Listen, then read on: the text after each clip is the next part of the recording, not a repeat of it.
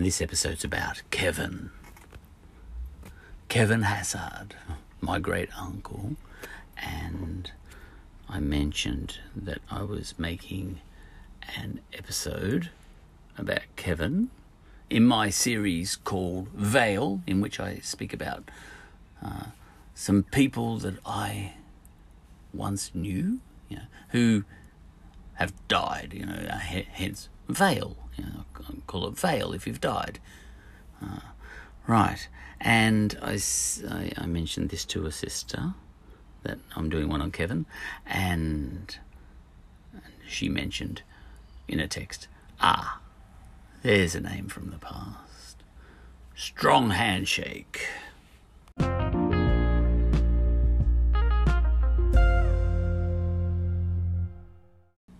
I've come across a poem written as a birthday present by my great uncle Kevin for my grandfather Bill. And the poem has been written, by my reckoning, in about the mid-1920s. And the boys were perhaps 19 or 20 years of age. Maybe 18 and 19, maybe 19 and 20. Kevin is the slightly younger brother. Okay, now, excuse the aeroplane. We're in Essendon. As a consequence of the Hassard family having come to this area from Tasmania. There you go. I've made a little link. Right, now this poem is being written by Kevin clearly just after, well, not clearly, but pretty clearly, just after the family has come to Victoria from Tasmania, where the children in that family had been born and had grown up in a town called Linda on the west coast of Tasmania, copper mining. And they had come, I think, into this area where I'm living now, roughly, over in Pascoe Vale South or Brunswick or somewhere around there. Okay, so let's get into it, a poem. Now, a little bit of background information before I start, because that makes more sense of a couple of the lines in the poem. Firstly, Linda, where they came from, that was a moonscape, because, and it still is now, I think. Do they call them tailings? Or the sulphur? I think it's sulphur fumes from the copper mines. Those kill everything except humans, I think. Well, no, they kill humans too, because Bill and Kevin, their father, whose name was Thomas Hassard, the mines killed him. He got dust on the lungs. And he had come here to Victoria before the rest of his family, before his wife and his children. He was already in Victoria in a hospital.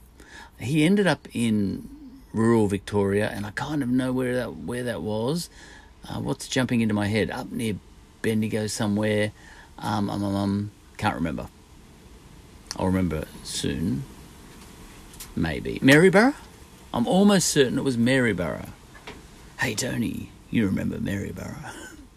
You did an emergency dash up there for me not too long ago, thank goodness. Right, now Tony's my younger brother, and my name's Charlie. I use fake names, because this podcast is not about me, per se. Not much. Right, now, background. Linda is hilly. The town where the children were born. It's hilly.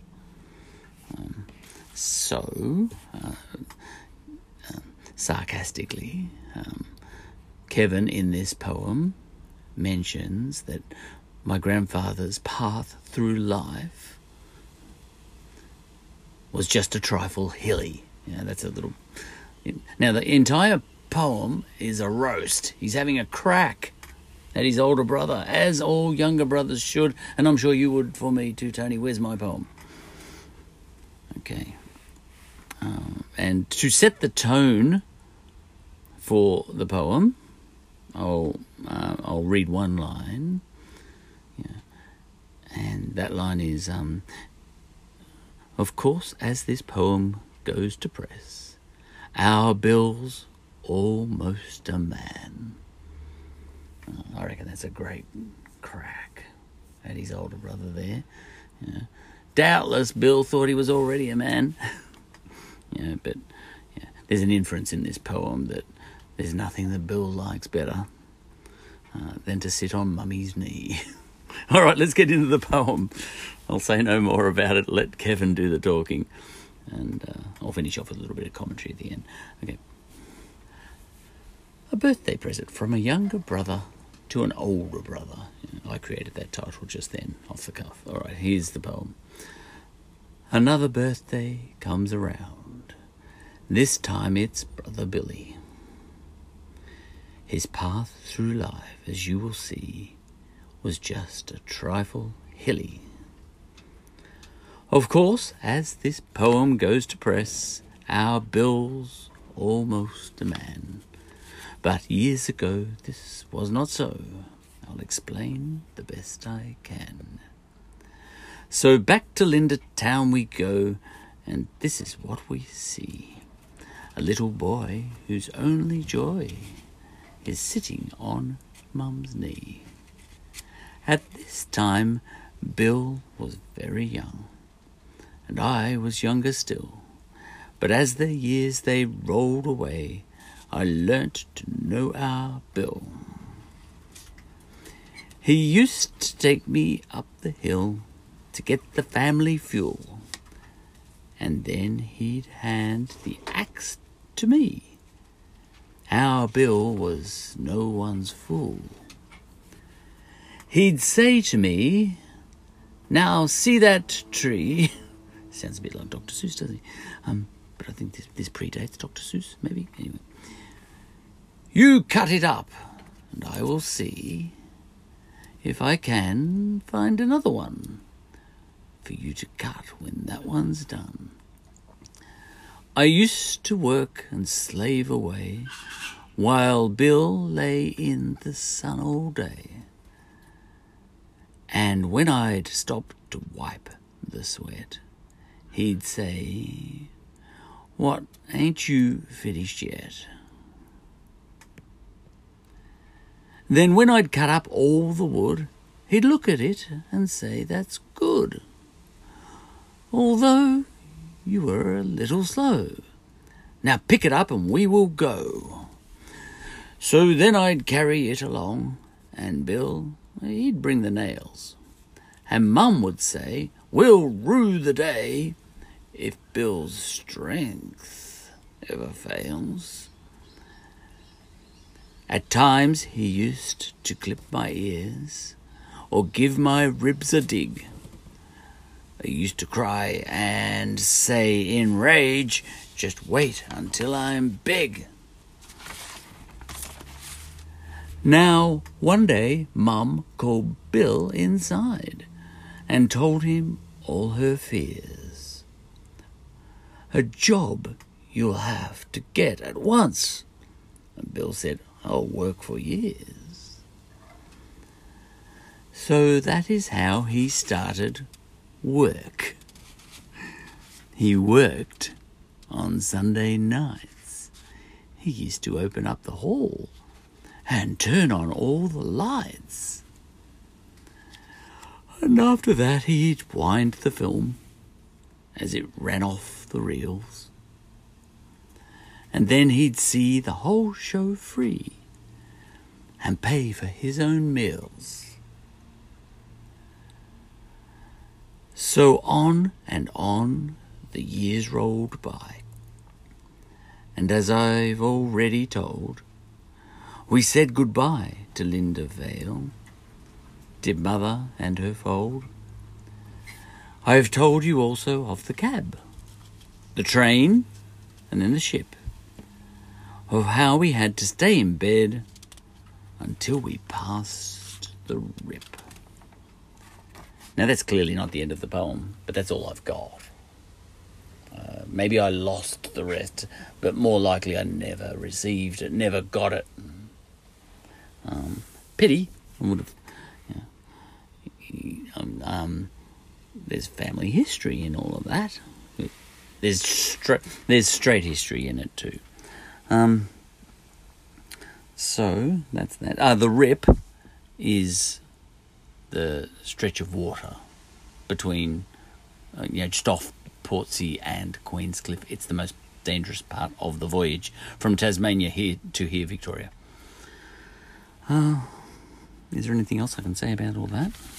I don't think so. Hang on, let me just scan the poem again to see if there's anything interesting. Well, there's a lot interesting in there, but anything I can add, which is unlikely. The only thing I'd probably sort of mention is, we've got photos of Kevin, but I don't think photos tell you much about a person. In fact, they lie. They lie. For example, Bill, he had a kind of wickety-whack way of looking at life that I've sort of got. I think I might have inherited that from him a little bit. We oldest brothers can drive our younger siblings mad, because we can't be told. And Bill might have been a bit like that, and I might be too. But a photo maybe gives you a vague hint at the real person. But when someone writes, that's a lot more of the real person. And you can even be writing about someone else and give the reader, or the listener in this case, a hell of a good insight into who you are just by the way you write. It doesn't really matter what you write about. You can write about gum trees or, quantum physics or anything, but just the way you write says a lot about you, probably more than your facial features do. Much of the obsession, especially in the internet world these days, is getting an image of oneself up online as the symbolic you. This is me, but it's not really. And I get a sense of Kevin in this poem. I get a sense that he can write better than me. I don't think I could write a poem as good as that. And that'll do for now. If I get any more texts back, then I will add, from siblings or whoever else, I'll add, about Kevin, then I'll add that in. And if I think of anything else, I'll add that in too. But that's all for now.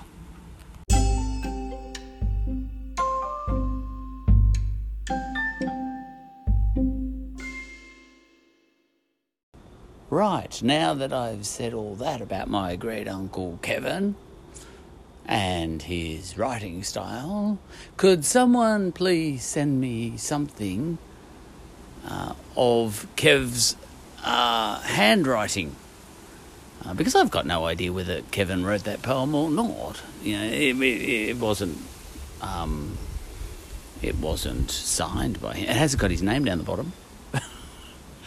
But realistically, look, it's very unfeminist of me. Maybe it was one of his sisters that wrote that poem, Maybe Bill was handing the axe to one of his sisters. It's possible. There was one other brother in the family, Leo, but he was a lot younger. He would have been about, just total guess, 5. Well, it's possible that poem was written by Leo, and that Bill was handing the axe to Leo when he was 3. I'm pretty sure it might have been Kevin. I'll take a punt. But in the meantime, if anyone's got a sample of Kevin's writing, signed off by Kevin, And please give it to me, because then I'll compare the handwriting and with the handwriting of this poem, and then I'll know for sure. Oh, look, I know for sure already.